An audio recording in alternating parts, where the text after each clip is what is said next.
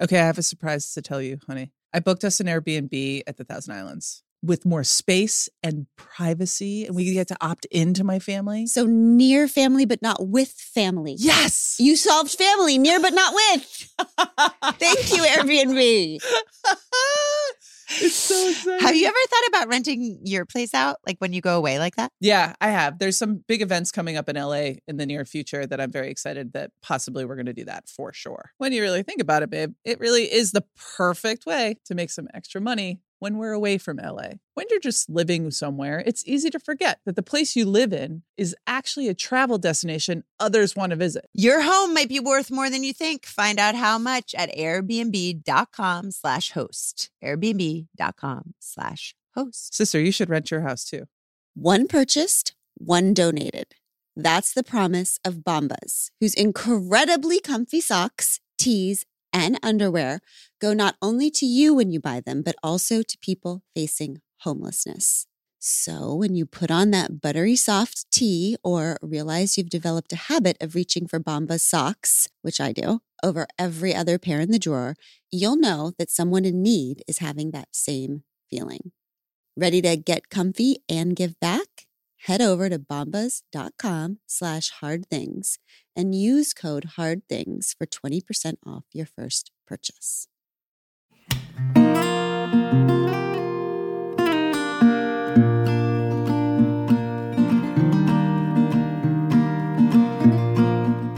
Welcome back to We Can Do Hard Things. Aubrey Gordon is here. We're so excited. Aubrey Gordon is an author, columnist, and co-host of the Maintenance Phase podcast, which Abby and I love.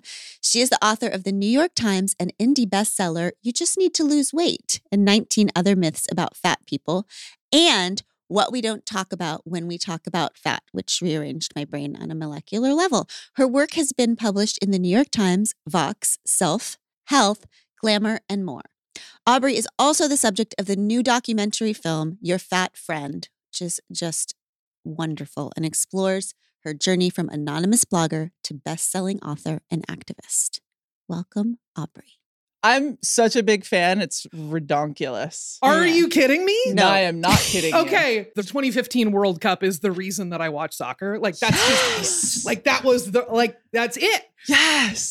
Yeah. So just like, hey, buddy, I'm flipping out a little bit to be talking to a series of living legends in this conversation. What a joy, team. What a joy. And you live in my old stomping grounds. I used to live in Portland. And you know, Glennon and I were driving down the road like a year ago, and we were listening. Long time ago. We were listening to a Maintenance Phase. What? Yeah. Great. Aubrey. Thanks, team. Aubrey, I know like a lot about you. Okay, so we'll start there. But I know you're in a a soccer totally fan. non-creepy way. No, non-creepy way. I knew you were a big soccer fan. And so I was like, I told Abby, I think she might like us because of you. So I'm really excited. I like you because of both of you. Okay. Right? Like, I think I was listening back to episodes. This is like a common practice. I'm sure you do this when you go on podcasts, that you listen back to other episodes to get a little refresh. And I was listening to your sort of critique of body positivity and loving your body. And I was like, oh my God, I have landed at exactly the same conclusion, but for entirely different reasons. It's very fascinating. I find it really refreshing to have someone just talk about like, there are challenges in having a body, period. Right? Like the end. I don't want to think about it. I don't want to talk about it. I just want to be in my body and just like leave it at that. And I get there from a place of, you know, it's a very different experience as a fat person rather than having the sort of main challenges be in your own mind and brain chemistry. To have those challenges be reinforced by people who know you and love you and you see all the time, right? That they're sort of demanding a disordered relationship to food and to your body. And like, that's the price you pay as a fat person in the world, right? There's a famous quote from Deb Burgard, who's been sort of working on these issues for a long time that says, essentially like what we diagnose in thin people as disordered, we prescribe in fat people, right? So like we're requiring disordered eating behaviors of fat people. We expect them to eat as little as possible. We expect them to be seen like hurting themselves in order to become thin. And anything short of that is like unacceptable. But like for the same reasons, right? Like me loving my body, quote unquote, doesn't really change how all those other people act, right? Like that's still like an external world to me that I can't just like manifest through The Secret or whatever, right? Like that's like not a possibility for me, right? Like When I'm reading your work, I feel like for the Pod Squad, I just want to say that I see you in all your work in maintenance phase, in the new documentary, which is, it's like, to me, you are very much like, you're a teacher to me like Alok is for gender, or Dr. Yaba Blay is for race, or Ocean Vuong has been for me for masculinity. To me, it feels like I consume your work in two different ways, that you are pointing things out in the world that make being a fat person excruciating out there. Not the body, but the reaction to the body is what makes, so making the world safer for fat people. And then you're pointing out this hierarchy, like Yaba does with race, that is hurting all of us. So it's like undoing a cultural thing over here for everybody, while clearly your first priority is always making the world safer for fat people in the meantime, while this hierarchy is erased. And so I just see you as just an incredibly important teacher in the world. Oh, buddy, back at you. This is incredible. Thanks. I mean, your book just, one of those books that it just like, my brain just, I was like, oh, she's fucking me up, like in the best way. So I'm like so curious about that stuff for you as someone who's been like very public, very vulnerable in multiple states of diagnosis and recovery and all kinds of stuff. I'm curious about how all of that is landing for you, because it is a really different experience to walk through the world as a fat person. And I think when we talk about bodies, we end up talking about body image, right? We end up talking about how you feel about your body and not how other people interact with it, how systems and institutions interact with it, and what that means for sort of like what you have access to, right? It's a very internal, inward-looking conversation that we usually have. And I'm just super duper curious about like how all of this is landing for you, what's popping up for you, all of it. I have just an interesting experience because I feel like it's the same as queerness for me. It's like, well, I am that in my house, but I suffer none of the consequences out in the world. Totally. Same, right? Like my gender presentation means that people think that I am a straight person. And that doesn't mean I don't experience homophobia, but it does mean that I experience way less and way pronounced stuff. I can go into any bathroom and be just fine, right? Like nobody's going to give me the side eye. They do me. Absolutely. Yeah, totally. Sorry, buds. No, it's okay. It's a super different thing. Yeah. So in the documentary, your fear is, I mean, you're going to go from anonymous to public, which has its own host of just terrifying things. But you say your biggest fear is that people actually won't want to have this urgent, important conversation. So to start off with, because I heard that as your fear. And so I want to start off by saying, we will have it. And what is it? Let's do it. It's happening right now today. We're fixing it. It's going to be done. We have 50 minutes. So if we could just fix it by the end. We'll do this in the first 30 minutes and then we can spend the last 20 talking about if it makes you feel better, Yaba fixed it in 50 minutes about race. And Alok did, no pressure, but Alok did fix it for gender. So yeah, absolutely. We can do hard things within the format. Yes. So I would say, listen, we have been in a constant state for 30 to 100 years, depending on who you ask, of talking about fat people. We've talked about fat people as being a cost. We are sort of in a constant state of talking about how much fat people cost our healthcare systems and employment and so on and so forth. We are in a constant state of scapegoating fat people. We are in a constant state of ogling fat people. We have whole news stories where the B-roll footage is just headless torsos of fat people. It's very literally dehumanizing us on screen, right? And there's also research attached to those sort of media representations that show that when people see photos of quote unquote headless fat people with a news article, even if the news article remains the same and the image changes to be someone with a face and or who's not holding a McDonald's bag, that folks have a totally different response to the entire news story, right? And after seeing more stigmatizing images, they're more likely to report not only increased anti-fat bias, but also increased personal dislike of fat individuals that they meet after that. So like, it's a really tricky conversation to get into because it's a really challenging bias that almost all of us hold at a time when many other biases have either been plateauing or dipping.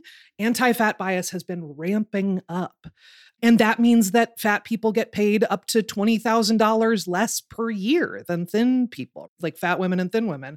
That's like a big divide. It means that in 48 states, it's perfectly legal to fire someone from a job or deny them a promotion just because you think they're too fat. All of these things we're setting up in systems and structures all around us. And we're doing all of that while only talking amongst thin people about how terrible fat people are. This is an issue where thin people are still seen as the experts on fatness. It's really weird and backwards. And we for sure wouldn't do that with a lot of communities, right? Like that's so like true.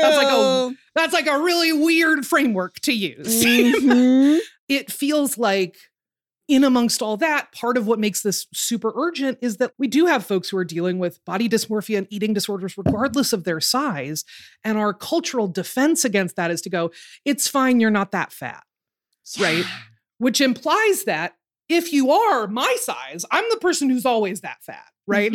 When people are like, you're not that fat, don't worry about it. They're like, you don't look like this lady, right? That our cultural response to that is to sort of imply that if you are fat, that behavior is warranted. Yeah. It would be okay. If you are fat, that's an okay way to treat someone who's fat, but you're not fat, so don't worry about it. So the solution that we're proposing to folks is that you align yourself with thinness, you distance yourself from fat people. That's what keeps you out of the line of fire, rather than saying, what if we made the whole world a safe and affirming place for fat people to be? And you wouldn't have to worry at least about the social and institutional parts of that. That would take away so much of that stress as well. It's a real case of like our fates are intertwined. And instead of sort of acknowledging that reality, we tend to, again, sort of like turn inward into our own experiences and rely on biases that have been fed to us now for decades. Yeah. And it's so, we get it in terms of other things. Like, I love all the ways you talk about, you know, when you're in the soccer stadium and you say, there's no jerseys for fat people here or something. Yeah. And then what does the woman behind you say? You're talking to your friend about a fact. Right. And she taps you and says, oh, you're not fat. Don't say that about yourself. Which when you switch it, so like say I'm in line with Abby, and I would never say this because she would, our marriage would implode. But if I was like, that woman's attractive or something. Oh my God. Okay, I'm sorry. I should have used a different example. Okay. Terrible. If I were like, I'm queer. All right. Yeah. If the lady behind me tapped me and said, oh, honey, don't say that about yourself. Like, why do we not think when we say to someone, don't say you're fat, we are implicitly saying fat is bad. Don't say bad things about yourself. Yeah, absolutely. Again, my favorite example of this is if you said to someone, I'm not, but if I said, I'm Canadian, and someone went, you're not Canadian, you're smart and you're beautiful. You'd be like, what do you think about Canadians? What is your deal? Right? Like, we are sort of all telling on ourselves about our attitudes toward fat people all the time without really reckoning with how that lands for those fat people. We sort of talk about fatness as a specter without realizing that, you know, roughly 2/3 of Americans are fat people. So most of the people that we're saying that kind of stuff to and in front of are feeling personally implicated in some way in that conversation. And if we don't think about how those messages land, we're going to keep sort of reinforcing those distances and reinforcing the message that like being fat is really a terrible thing to be. It's a character failing. It's a moral failing. It's a health failing. It's all of these different things. How did we get here? Like, just real quick. You got 8 minutes. How? Just like, nutshell. Like, how is this all rooted in racism? Because, you make it very clear that 80% of us, that we should stop calling it fat phobia, because then that is an identity you can reject. I'm not fat phobic.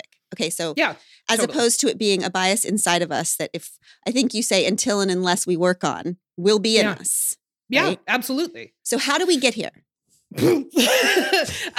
So how we got here, I mean, I think a couple of things. One, as you noted, anti-fat bias is deeply historically rooted in racism, but also in ableism. So in the 1800s, we see laws that are called the ugly laws. Not enough people, I feel, know about these. No, I don't. So I believe the first big city to pass ugly laws was San Francisco. Wah, wah, bummer, San Francisco. Aww. They were laws that essentially said it's too upsetting to have disabled people, disfigured people, and fat people out in public. So you're required to stay at home. You can go out and get things and come right back. You can do little errands like that, but you need to be telling folks that you're just going for this one thing and then you're going back. You're not like going to be out in the world. There's an understanding that you should not and cannot be out in the world. Holy shit. It's gnarly, right? Then in the 20s, we start to get state eugenics boards. Those last until the 80s in the United States. And that is a very prominent, like almost every state in the country had a eugenics board. Oregon's was actually one of the last to be dismantled. So we're having these active conversations about like what kinds of people are quote unquote dragging our society down. At the heels of that sort of eugenics movement, we start to get a big freak out about body size. And we start to get testing on the BMI. Have you all talked about the BMI? We have. On here? We love it, Aubrey. We feel strongly about it. We think it's a real legit system. We have established it as complete horseshit. Yeah. We'll find that episode and we'll link it here. But great. Historically, total bullshit. Yeah, we can skip all that. I mean, I think the headline to know about the BMI is that it was designed for white men who were in the French and Scottish militaries in the 1800s. So if that's not you, right? It's never been meaningfully tested or adjusted in any real way to sort of account for the fact that we know, that has been proven time and time again, that this categorically does not work for Black and brown people, right? This is something that actively incorrectly predicts health risks. And even amongst white people, the people that it was sort of designed for, its high watermark of being able to quote unquote detect obesity, which is a very funny phrase to me, is 50%. That's the most accurate the BMI gets, is about half the time it's right about who's fat and who's not, right? So because you get The Rock in there. And if you're just dividing weight by height, The Rock is going to seem like a fat dude. And that doesn't tell you anything about their age. It doesn't tell you anything about whether or not that's a person who's medically transitioned. It doesn't tell you anything about that person's health history or their family history, right? It is just, this person looks too fat for their height. That's what we're doing with the BMI. And again, like deeply, deeply rooted in racism. That leads to a redefining of quote unquote obesity, which historically just meant the fattest, like 15% in any given group was considered to be quote unquote obese, turning that into a disease over and above the objections of scientists at the American Medical Association and the World Health Organization, and interpreting that disease as being an epidemic, sort of implying that fat is contagious. We've seen stories like this, that if you have fat friends, you're more likely to be fat yourself. So steer clear of fat people, right? Like it just sort of kicks off sort of from a social place, bounces back into sort of a medical place, and then kicks back out a bunch of social values that reaffirm where we started, which is just sort of going, fat people seem pretty gross, yeah? Right? Like that's essentially sort of what we're doing here.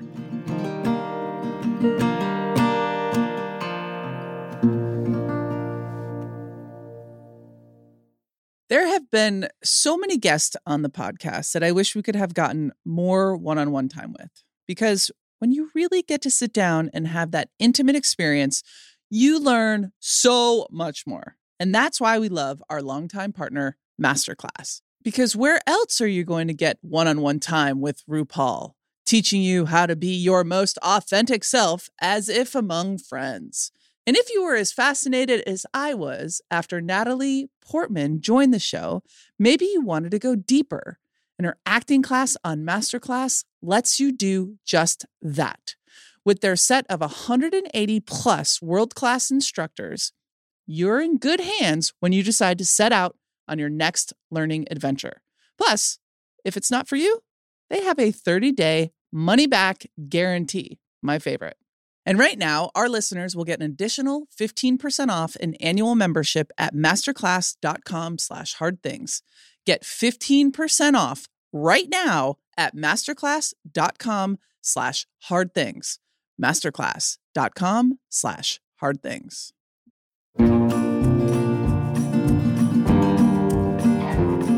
So the thought in the air is people should not be fat.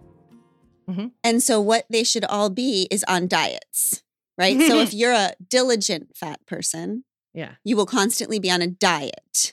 Yeah, if you're a good fatty. If you're absolutely. Okay. So can you talk to us about diets and how they work and why you have a collection of diet books in your house, which makes me so happy, and also tell us about a couple of your favorite titles. One of them is The Serpent Beguiled Me and I Ate, a heavenly diet for saints and sinners. Does that not say it all? I mean, there's He didn't have also a chance. Your Body, His Temple.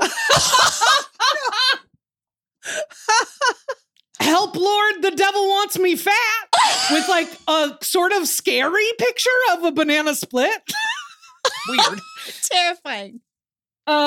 More of Jesus, less of me. Oh my God, help us. Wait, there's two more. This one's not a diet book, but it is the slogan that appeared on the cover of every issue of Physical Culture, which was the first sort of like workout magazine in the US.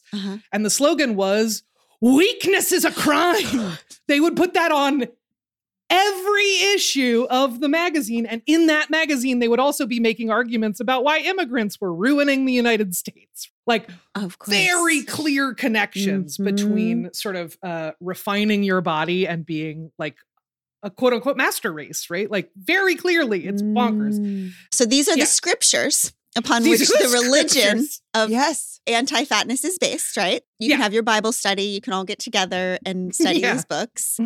And in fact, diets don't work. This is not the reason to not do them. But but as an aside.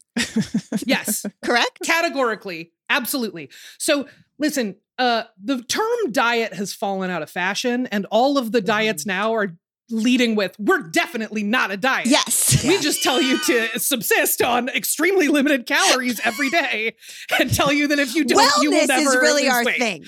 Right? But wellness feels like torturing yourself to death. Yeah, don't you feel well now? So well. I'm super stressed out about every meal. Don't you feel well? So when I'm talking about diets, what I'm talking about includes things like cleanses and detoxes and any of the ways that people might adjust what they're eating in order to lose weight. If that's a thing that you're doing, then that's what I'm talking about here, right? Restricting what you're eating in order to lose weight.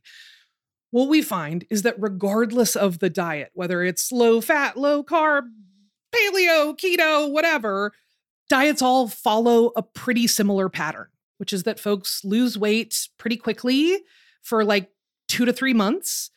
It plateaus by 6 to 12 months, and then they regain that weight and usually up to 30% more within 5 years. What that means for me as a fat person is that every time I have gone on a diet, I have absolutely lost weight. I've lost considerable amounts of weight.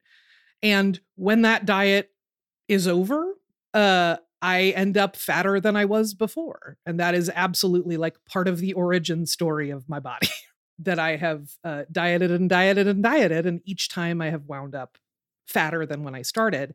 And there's a little bit of research that sort of backs that up, right?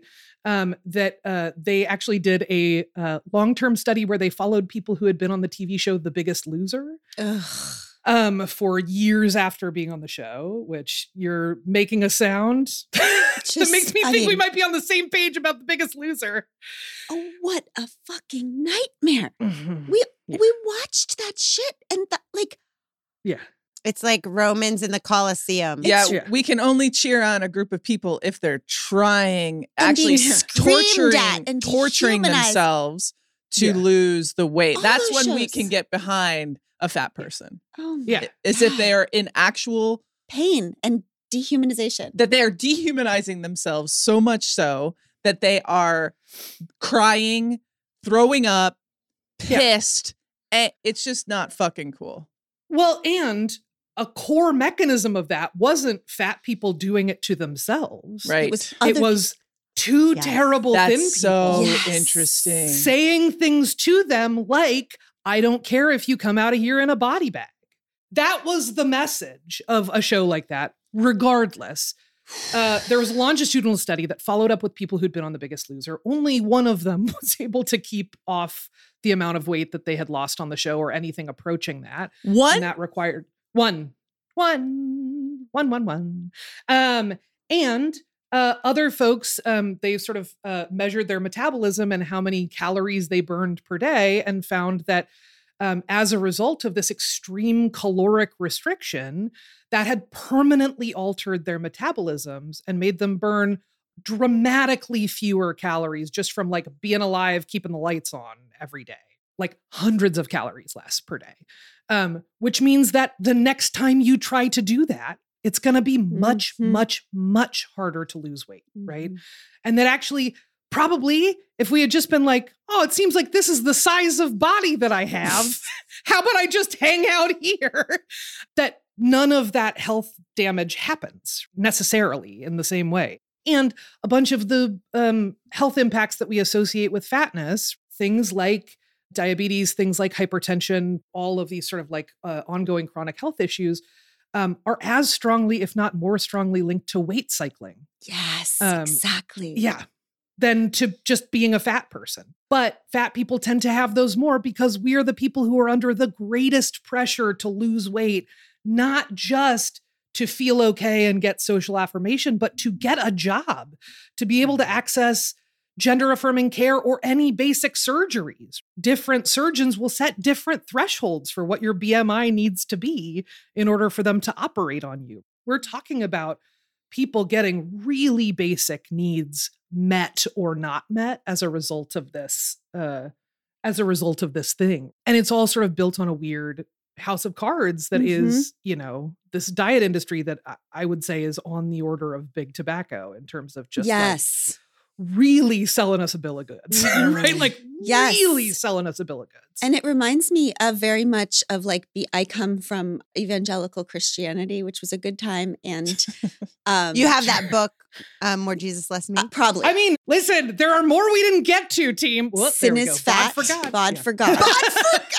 Bod for God was a real one. But it very much reminds me, it's not the same, but it makes me think of all of the, after I came out, after we talked, the Christian people who would say to me, but queer kids have a higher level of depression and have a higher level of, I'm like, but it's not their queerness. It's you, motherfuckers. Yeah, absolutely. It's you. Absolutely.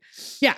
I mean, so I believe it's 92% of fat people say that they experience anti-fatness every day. And that comes from their families and their friends and the people that say that they love them the most. Things that people who are not fat have been taught are like encouraging to fat people and helpful to fat people are all just ways of calling us fat, right? Like, hey, do you want a gym buddy? Right? Like, that's not a thing you're generally offering to your thinner pals. Uh-oh. Have you thought about wearing this? It's a little more slimming on you, right? Like all of this sort of stuff that is like, I'm helping is all designed to make fat people look thinner, right? Appear thinner.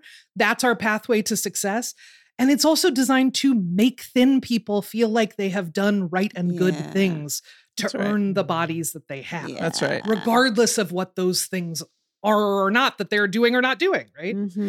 Yeah. It's a really tricky thing. So it is, when you say it's a hierarchy that hurts us all, it really is a hierarchy that hurts us all. That it pulls thinner people away from their relationships to fat people in a really meaningful, intense way that I think many folks don't even really clock is happening. Right? And the culture uses fat bodies. It's like when you see a woman who speaks out and then gets like, I'm from the Christian world, so crucified publicly. Yeah, totally. Right? And then we all are like, okay, she's getting fucked, but like in our bodies, we're like scared because we know that that's a warning to the rest of us to stay in line. Absolutely. So the culture uses those pictures of just bodies with no heads being used as a symbol of scaring everyone else to stay in line. We're all part of the same shit.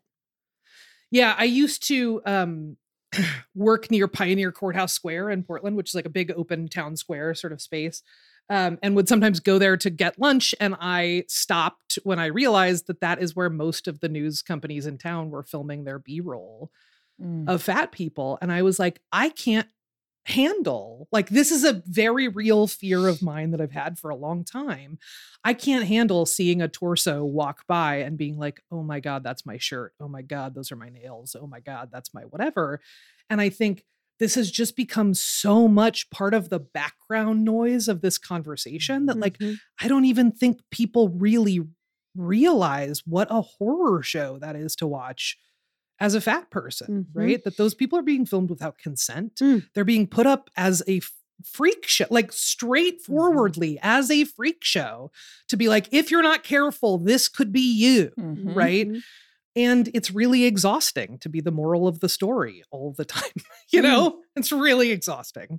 And talk to us about, I want to talk about concern trolling because people will, in a culture where everyone's been taught that this isn't healthy, so the reason you get to say stuff about this person, I feel like the wellness world is self-concern trolling. Because like everyone that I know that's on a juice cleanse, or any sort of cleanse is saying, and I would just say the people I know, my friends, okay? I'm not saying everyone. The people I know are saying, it's because I want it for my health. But I know that's not why they're doing it. I know they're doing it to lose weight. So we're just saying health, but we mean... Yeah, I mean, listen, people say, I want to get healthy as a way of saying I want to lose weight, right? So the assumption is a fat body can never be healthy. Right. And a thin body is always a healthy body, which you and I both know from very different ends. That's not true, right? Like that's like functionally false. Concern trolling is a really tricky thing because we've so effectively collapsed the entire concept of health into this one number that is just your weight. And honestly, even if we did that with your resting heart rate, even if we did that with your waist circumference, even if we did that with, I don't know what, your T cells, focusing your entire health on one number is going to lead you down a super weird path. And that idea of like the entirety of health being encompassed by weight is so alluring because it makes it seem like our biases are scientific, right?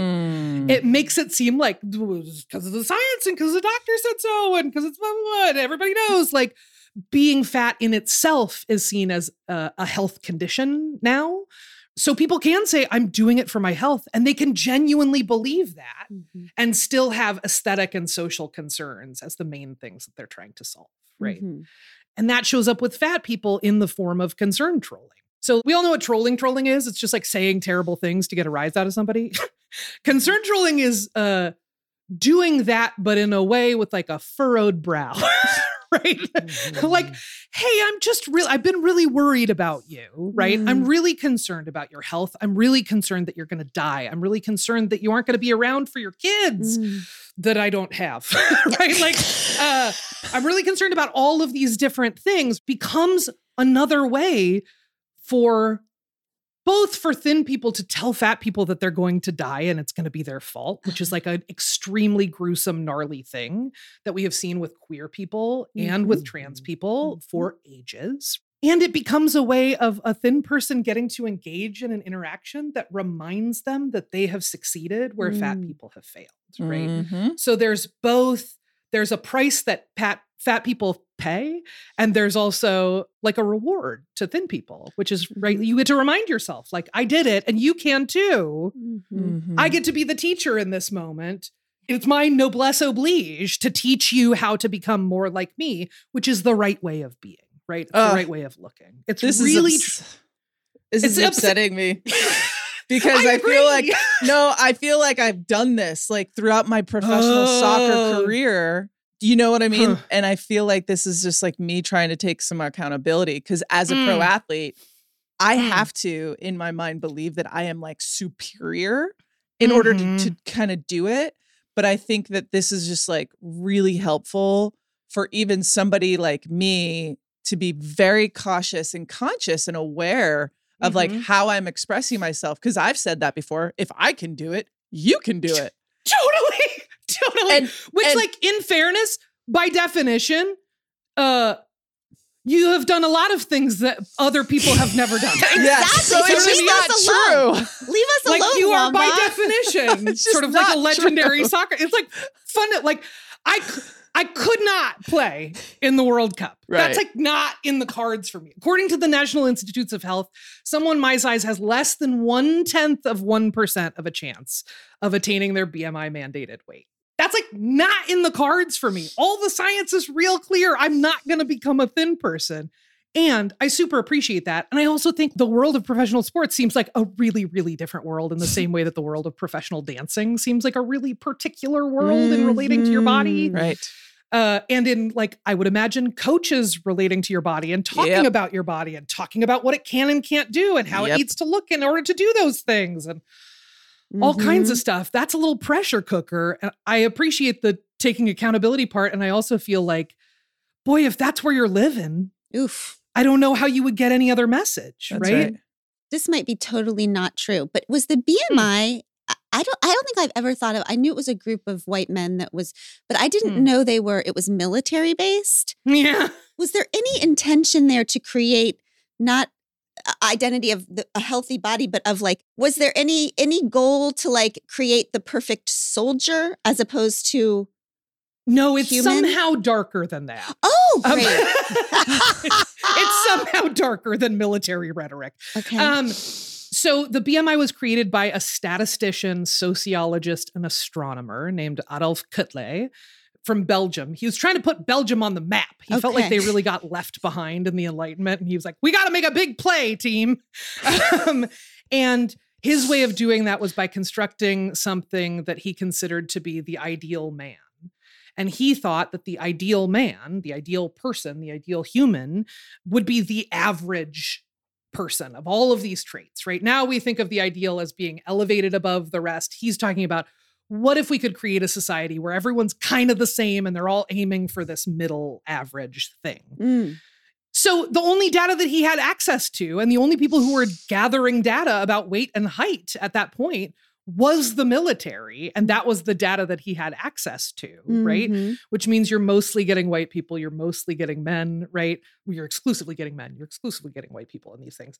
And his argument was that if we could all aim for that sort of middle body type, whatever that mean was in his calculation, we should also aim for the sort of middle of morality. We should aim for the center. He was big centrist in a lot of ways. That concept of the ideal man became the foundation for eugenics. His work was drawn upon really, really heavily by Sir Francis Galton, who looked up to him a great deal, who was the father of eugenics in the UK. From there, it went, the BMI in particular sort of sat on a shelf for a while until American insurance companies around the turn of the century were looking for ways to charge some policyholders more. And the BMI offered a way to standardize amongst insurance companies. This is the level of fat where we will charge you more. And this is the level of fat where we just won't cover you.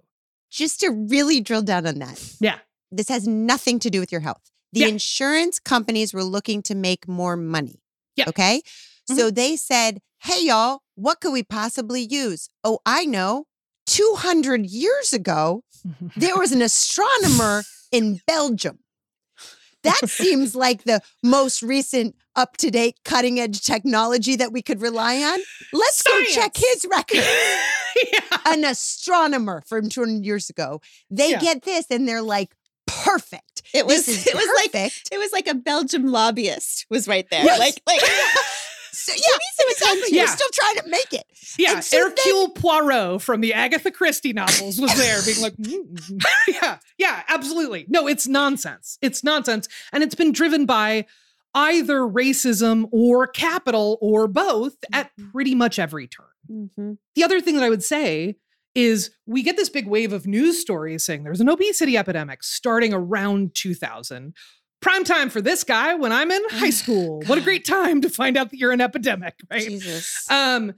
So we start to get those news stories. That is because in 1999, the National Institutes of Health lowered their threshold for what BMIs would be considered quote unquote obese or quote unquote overweight.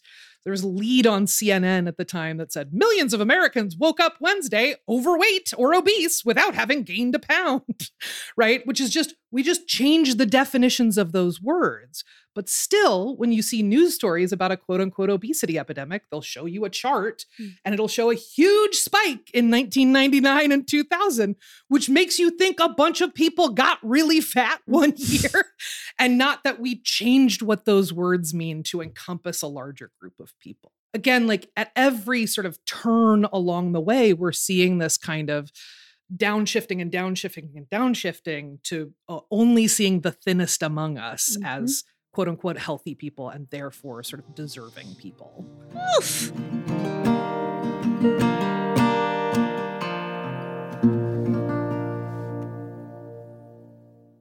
Experiences are what people love the most about travel. It's true. You don't go somewhere new and exotic just to be there. You go to do things, be it a historical walking tour, ziplining through the trees, or guided tours through museums. Like the hassle-free self-guided audio tour our family took through Versailles. If you're planning a trip and really want to make the most out of your time, I recommend you check out Viator. They have over 300,000 bookable experiences, from simple tours to extreme adventures, and there's something for everyone in over 190 countries. Thrill rides, spooky ghost tours, secret food guides, exploration off the beaten path. It's all there, along with millions of real traveler reviews, 24/7 customer service, various payment options, and flexibility and support with free cancellation. Download the Viator app now and use code Viator10 for 10% off your first booking in the app. One app, over 300,000 travel experiences you'll remember. Do more with Viator. One of life's most prevalent paradoxes that I often note is a closet full of clothes, but nothing to wear. But people who say that about their closet haven't shopped at Quince. I'll put my money on that.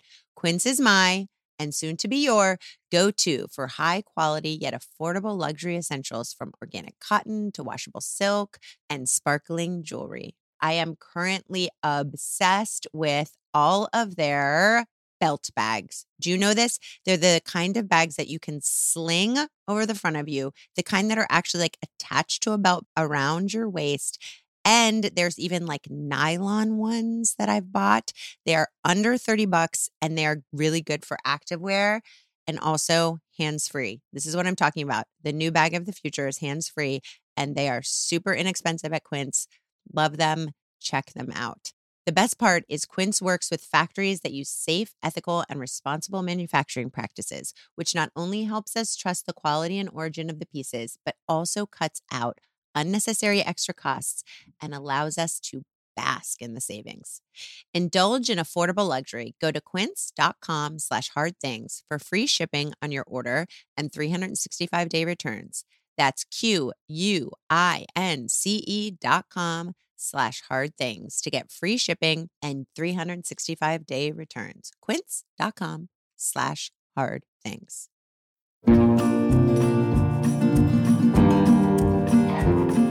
Can you talk to us about thin security? This was a part of your book that I was like sitting and reading, and then I actually was like, and then I went back and then I read it again. And then I think I probably read the section 3 times because it was one of those rewiring of a lot of, I think it's really important for everybody to hear, if you don't mind talking about how thin security shows up in your life and how the conflated moment of understanding, the nod from the thin person, like, yeah, I get it. We're the same. I totally get it. Yeah. All of that. Yeah. Yeah, absolutely. So I will say one of my personal examples of this was I went to the doctor at one point, and as a fat person, going to the doctor is really, really fraught. Doctors have among the highest rates of anti-fat bias. They come in preconditioned to believe, over half of doctors believe that fat people are weak-willed, lazy, sloppy, and non-compliant, which if you're starting from that point before you've met a patient, the care you're giving is not going to be great. That's right. On this particular instance, the doctor had come in and refused to touch me and refused to examine me and sent me away, which is like a legal thing that they can do. And I was talking to a friend about it, and I was like, this is really messing me up. This has never happened to me before. I didn't even know doctors could do this. Just like send you away and be like, I'm not going to see you. And my friend was like, I totally get it. I'm having the worst body image day. And I was like, buddy, I'm talking to you about something that a doctor refused to give me healthcare. I'm talking about an institutional interaction. I'm talking about engaging with someone else. I'm not talking to you about how I feel in my own skin today. That's not what this is. And I spent a lot of time thinking about it. A lot of these interactions are with people that I like really, really love and care about and want to give the benefit of the doubt to and sort of like figure out what's going on there. And I realized that for this particular friend who's been very open about having a tough body image in general, that for this particular friend, she thought about this thing so much. She thought about how she felt about her own body so much that she could not fathom that there was anything worse than that, or anything bigger than that, or anything outside of you that would change how you interact with your own body. So the only thing that she could hear was the thing that she already knew how to feel, which was that this is like an internal brain struggle, not that, again, regardless of how much I love myself, regardless of how good my body image is that day, that doesn't change that doctor thinking I'm not a patient worthy of caring for.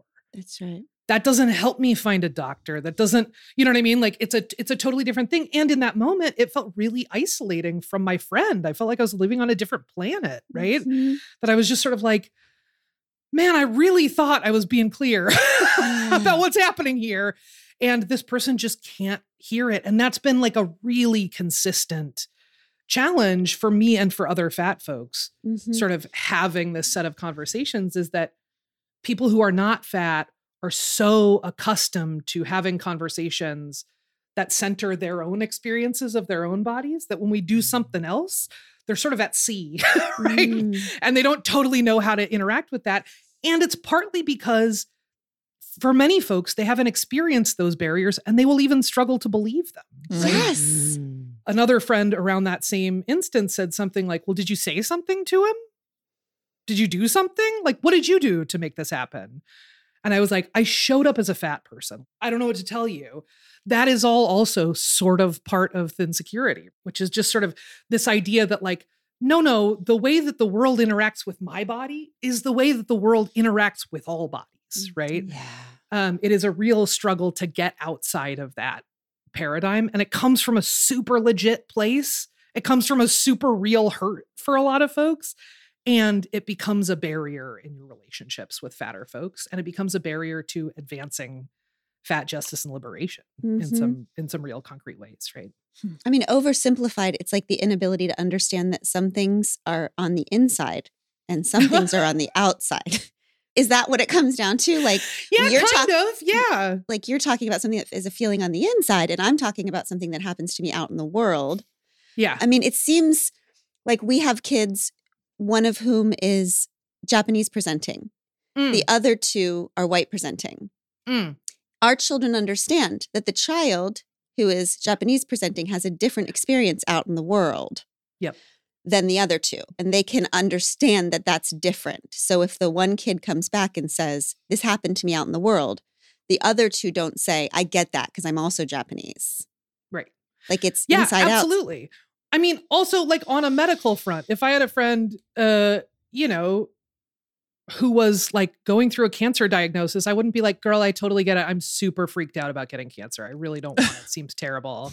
I'm super scared of that. Right? Like there are so many ways to sort of come at this, right? Yes. That are all sort of like, boy, if you sub out anything other than fat, yes, it gets real gnarly real fast, but right? You're even able to worse, sort of like hear yourself saying it in a different way. Yeah, and even worse, because in her reaction to you, she's not only saying, I get it, but also like, my getting it is fear that I will be more like you. Yeah. Yes, absolutely. Absolutely. Huh. Yeah. And I think, listen, as a person who does this as my job, I would say 90% of any given conversation that I have on this stuff with any given individual who hasn't been plus size, this one accepted, thanks team, is them working through all of their feelings about their body and where they came from. God. And doing this sort of like therapy light that I am totally unqualified to do with folks in order to get to the point where I can say, hey, actually, you have chairs that don't fit me, right? They can't hold me. Or, hey, I had this really challenging experience with the doctor today, right? That like people feel like they have to work through all of their stuff before they can even entertain what somebody else is going through. And that, again, just sort of like adds to the amount of work that fat folks have to do just to be heard in a really basic way. Can you talk to us about eating disorders? Because there's a moment in your documentary where you say you struggle with eating disorders or struggled. I don't know if it's current, but you said, there's literally nowhere for me to go to get help. I thought, oh my God, can you just talk about that, the difficulty? Yeah, absolutely. So I'll start with like a couple of structural things and then I'll talk about the personal stuff. The structural stuff is, folks may or may not know this, that in order to qualify for a diagnosis of anorexia, you have to have a quote unquote underweight BMI. And if you don't, if you're a fat person who's exhibiting all of the behaviors and experiencing all of the health risks of anorexia or bulimia, you will be considered to have atypical anorexia. That's a new diagnosis. And it just means you're anorexic, but you're fat. What that means, because there's a separate diagnosis, is that some insurers will not cover atypical anorexia, but they will cover treatment for anorexia nervosa, right? It also shows up in research world and eating disorders world that the research that we have into eating disorders until the last like 2 or 3 years has categorically excluded anyone who has a BMI of over 25. So anyone in these sort of overweight or obese categories, we have not been studying eating disorders in them because we already presume that's not possible. And if it is, it's probably good for their health. Right? Like that's the overwhelming message is that disordered eating is like a health solution for fat people. So we have a whole world that thinks that eating disorders don't exist in fat people because it has never asked fat people about their experiences with eating disorders. Again, until pretty recently, there's a researcher named Erin Harrop out of Colorado who's doing incredible work around this. But that's the context that you're stepping into, is the diagnosis excludes you, the research excludes you, which means the clinicians have all been trained on bodies that are not yours and on a pathology that they believe can't necessarily be applied to your body. And like any other healthcare providers, and like any other people on the planet, right, who've been living in this like sort of garbage discourse, they are also folks who have picked up the lessons of anti-fat bias from media, from culture, from all of these places. And I just can't tell you the number of fat people that I've talked to who have checked in for eating disorder treatment and been put on calorie restricted plans for their food in a recovery center. I cannot tell you the number of people who have been laughed out of an eating disorder treatment facility by saying, it looks like you haven't missed a meal in a while. But like, not only is it a rejection of like, you don't need treatment, it's a reification of everything that led you to that place, right?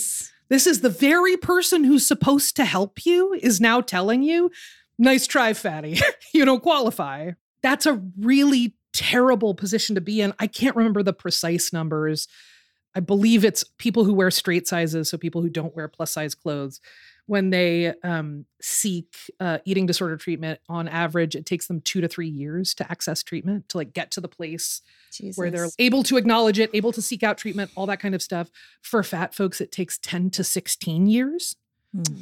Right. So like That's your life. Yes, that's your life. That's your kids growing up. That's your kids growing up with a parent in an active eating disorder that is untreated.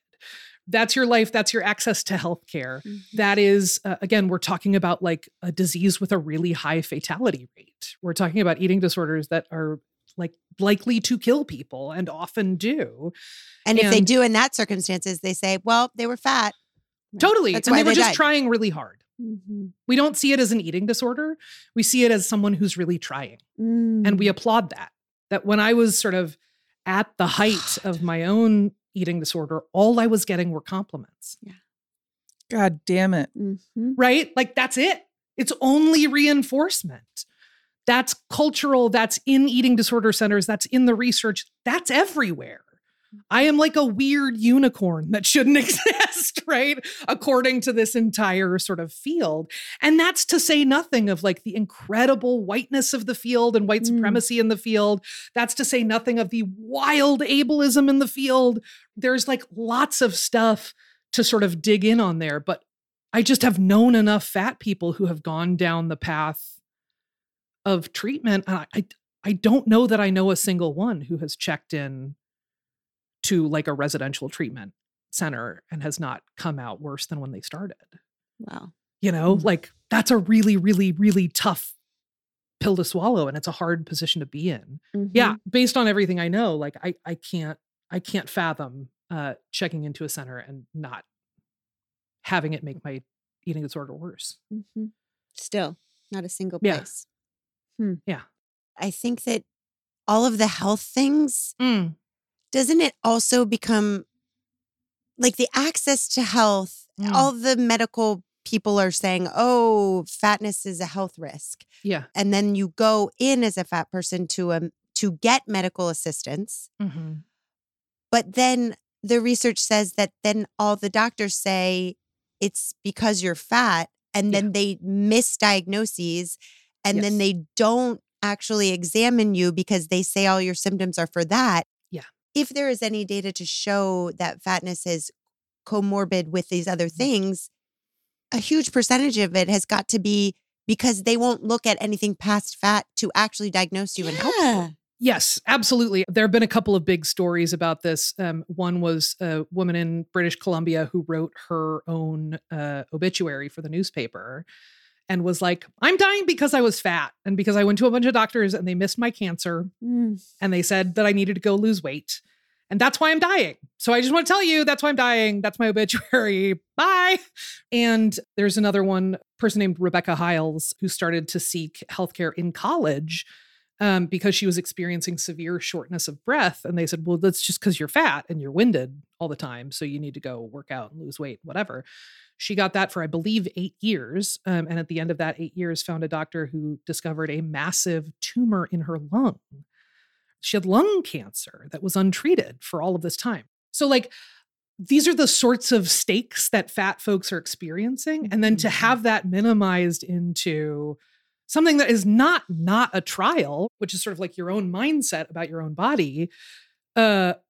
But it does feel like missing the boat completely, right? When folks are like, I totally get it. It's so hard to have a body. Don't you love Lizzo? She's so confident, right? And that's sort of the sum total of the conversation. And there's not really a room to go, hey, wait a minute. People who look like me die because of stuff like this. People who look like me don't get health care because of stuff like this. And then we go, oh, look at how unhealthy they are. We don't go, well, wait a minute. We haven't been treating them and we haven't been diagnosing them. And we're discriminating against them a lot. Whoops. It's a real tough one. The medical stuff is really difficult and intractable. And there is a little bit of data that suggests that people who are attracted to healthcare provision programs are more likely to exhibit anti-fat bias to begin with. And that the process of going through that schooling only increases their bias against fat people. So it's a real big systemic rat's nest of stuff to disentangle. And as a fat person, it feels like a monolith, right? With no cracks in it. There's no way in for me there. It's really, really tough. It's really tough. I'm wondering if it's okay with you if we play this one voicemail because I used to be an elementary school teacher, and I always think I don't really understand something until I can figure out how I'd say it to like an 8-year-old. you know what I mean? And I just think this question is from somebody who's trying to figure out, I think it's a parent who's trying to figure out how to approach something with her kid.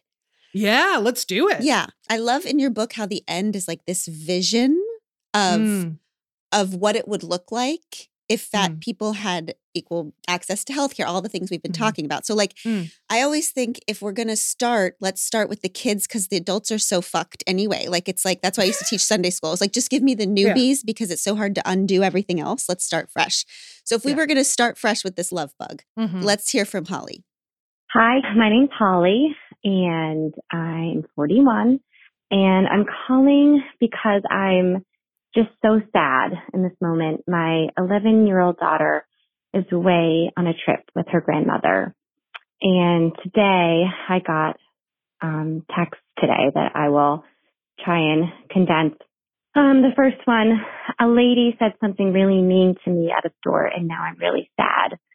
She said I'm fat and not to eat so much. It really hurt my feelings because I didn't think I was fat. Why did she say that? I can't stop thinking about it. Now I feel like I'm fat. So as I talked her through all of this and we discussed what quote unquote fat looks like anyways, she asked, but if I'm not fat, then what does she see? I felt pretty, but now I feel yucky and I don't feel comfortable anymore. She is an 11-year-old child who hasn't even started puberty, and she's the shortest in her class, and her body is just what it is supposed to be in this moment. But what do I say to my beautiful girl? Why is that bad, and why do I feel like I have to tell her she's not fat to offer support? How do I keep her safe from this sadness? That's such a tough one. That's such a tough and real one. I feel like with questions like these, I always feel hyper aware that parenting is like an extremely singular experience and it's not one that I am having. So take all of this with a grain of salt, that this is someone who does not like intimately know the day-to-day of parenting and understands that that's like a super different experience of the world in a lot of ways. I will say I have a niece and nephew to whom I am very close. And we have had similar conversations to this one. And I think in those moments, I feel myself tempted to say, everything that person said is wrong. Everything that just hurt you is incorrect. And you need to put it out of your head because they're wrong and they're just trying to be mean to you. And usually how that comes out for people is saying, you are not fat, don't listen to it. The message that sends to that kid, whether we intend to or not, is that if at some point they gain weight, if at some point they become a fat person, even if they aren't now, that they can expect that kind of behavior, right? And that's like an okay way to be. I would think instead about talking about, how do you think she was trying to make you feel? How did it make you feel? I hear you saying you don't feel pretty, now you feel fat. Do you know pretty fat people? Have you seen some pretty fat people? Can you be pretty and fat? Can you be smart and fat? Can you be all of these different things and fat? Do you know fat people that you like? What are they like? Isn't it weird to say that saying someone is like that person is an insult? That's weird. That person's great. Why wouldn't you want to be like that person? There are reframes that we do around this stuff all the time with kids. And this is one of those opportunities. My niece at one point had a friend who was saying, I'm so fat, I can't wear anything, blah, blah, blah, blah, blah. But would also call other people fat. And my niece was like, I don't know how to engage with this because every time I try and come at this conversation, she just goes, I'm just talking about me. I'm just talking about myself. Right. And so we had to do a bunch of unpacking of like, when she says you're fat, what's she really trying to say? She's trying to say you don't belong here. She's trying to say that you're being rejected. She's trying to say all of these other things. That's bonkers because fat is just a body type. That's all that is. And if someone's saying anything to try and hurt you, that's probably something to disregard. If someone's motivation is just to hurt your feelings, that's probably not like a great interaction to put a lot of stock in. I think it can be that simple. Yep. I don't know that it needs to be a whole lot more than that, but also you are road tested parents. So tell me what you think. Tell me how that lands, and tell me how did these conversations play out in your house? We solely look to people who don't have children to give us parenting advice because nobody else has any fucking marbles left. So we are, I think that was absolutely beautiful and definitely online with how we try to talk to our little babies. It's beautiful. Aubrey, you are doing world-changing, mind-blowing work that it is past time for. I am just grateful for what you're teaching.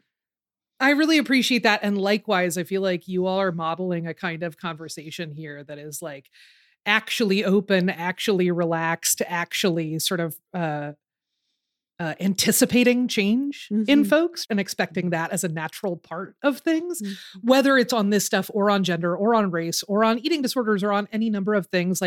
It's such a wonderful thing. It feels like we live in a political context where vulnerability is less and less possible every day. And to be in a space where that's the lead is a really lovely little privilege. So thank you for having me. This is a joy. We love you. This is a joy. You're fantastic. Thank you, Pod Squad. And Aubrey, please, please, please, if you ever want to come back, just please tell us because we will. Oh my God. We will want to have you come back anytime you have a free hour. Just please. That's right. Fantastic. Okay. I love it.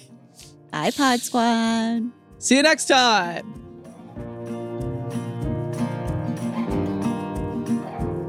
If this podcast means something to you, it would mean so much to us if you'd be willing to take 30 seconds to do these 3 things. First, can you please follow or subscribe to We Can Do Hard Things?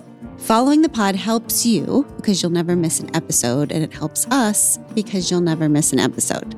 To do this, just go to the We Can Do Hard Things show page on Apple Podcasts, Spotify, Odyssey, or wherever you listen to podcasts, and then just tap the plus sign in the upper right-hand corner or click on follow. This is the most important thing for the pod. While you're there, if you'd be willing to give us a 5-star rating and review and share an episode you loved with a friend, we would be so grateful. We appreciate you very much. We Can Do Hard Things is produced in partnership with Cadence 13 Studios.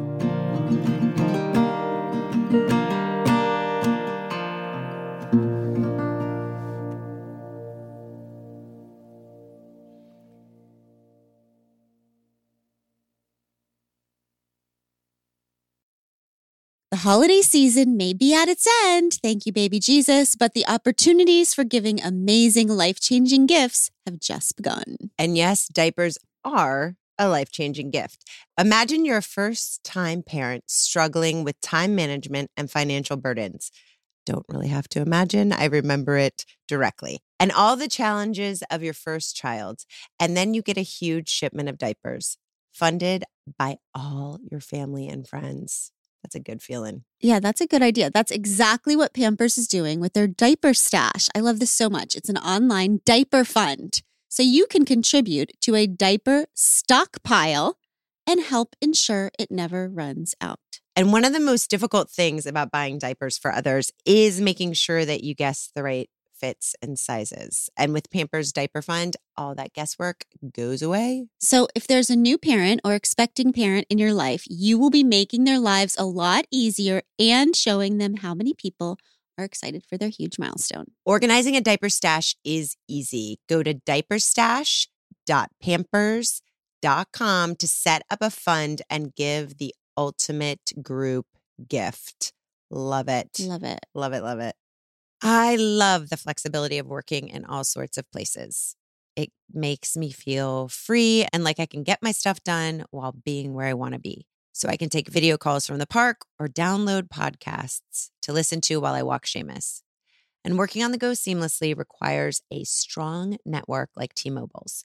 They're America's largest and fastest 5G network, so you'll be covered in more places with the 5G speed you need. They also cover more highway miles with 5G than anyone else. You can stream and download your favorite entertainment, check hotel reviews, and make restaurant reservations. And with all that coverage, you can stay connected to the people you care about most. Whatever takes you on the go, T-Mobile's got you covered. Find out more at T-Mobile.com/network today. Coverage not available in some areas. Fastest based on median overall combined 5G speeds according to analysis by Ookla of Speed Test Intelligence data Q3 2023. See 5G device, coverage, and access details at T-Mobile.com.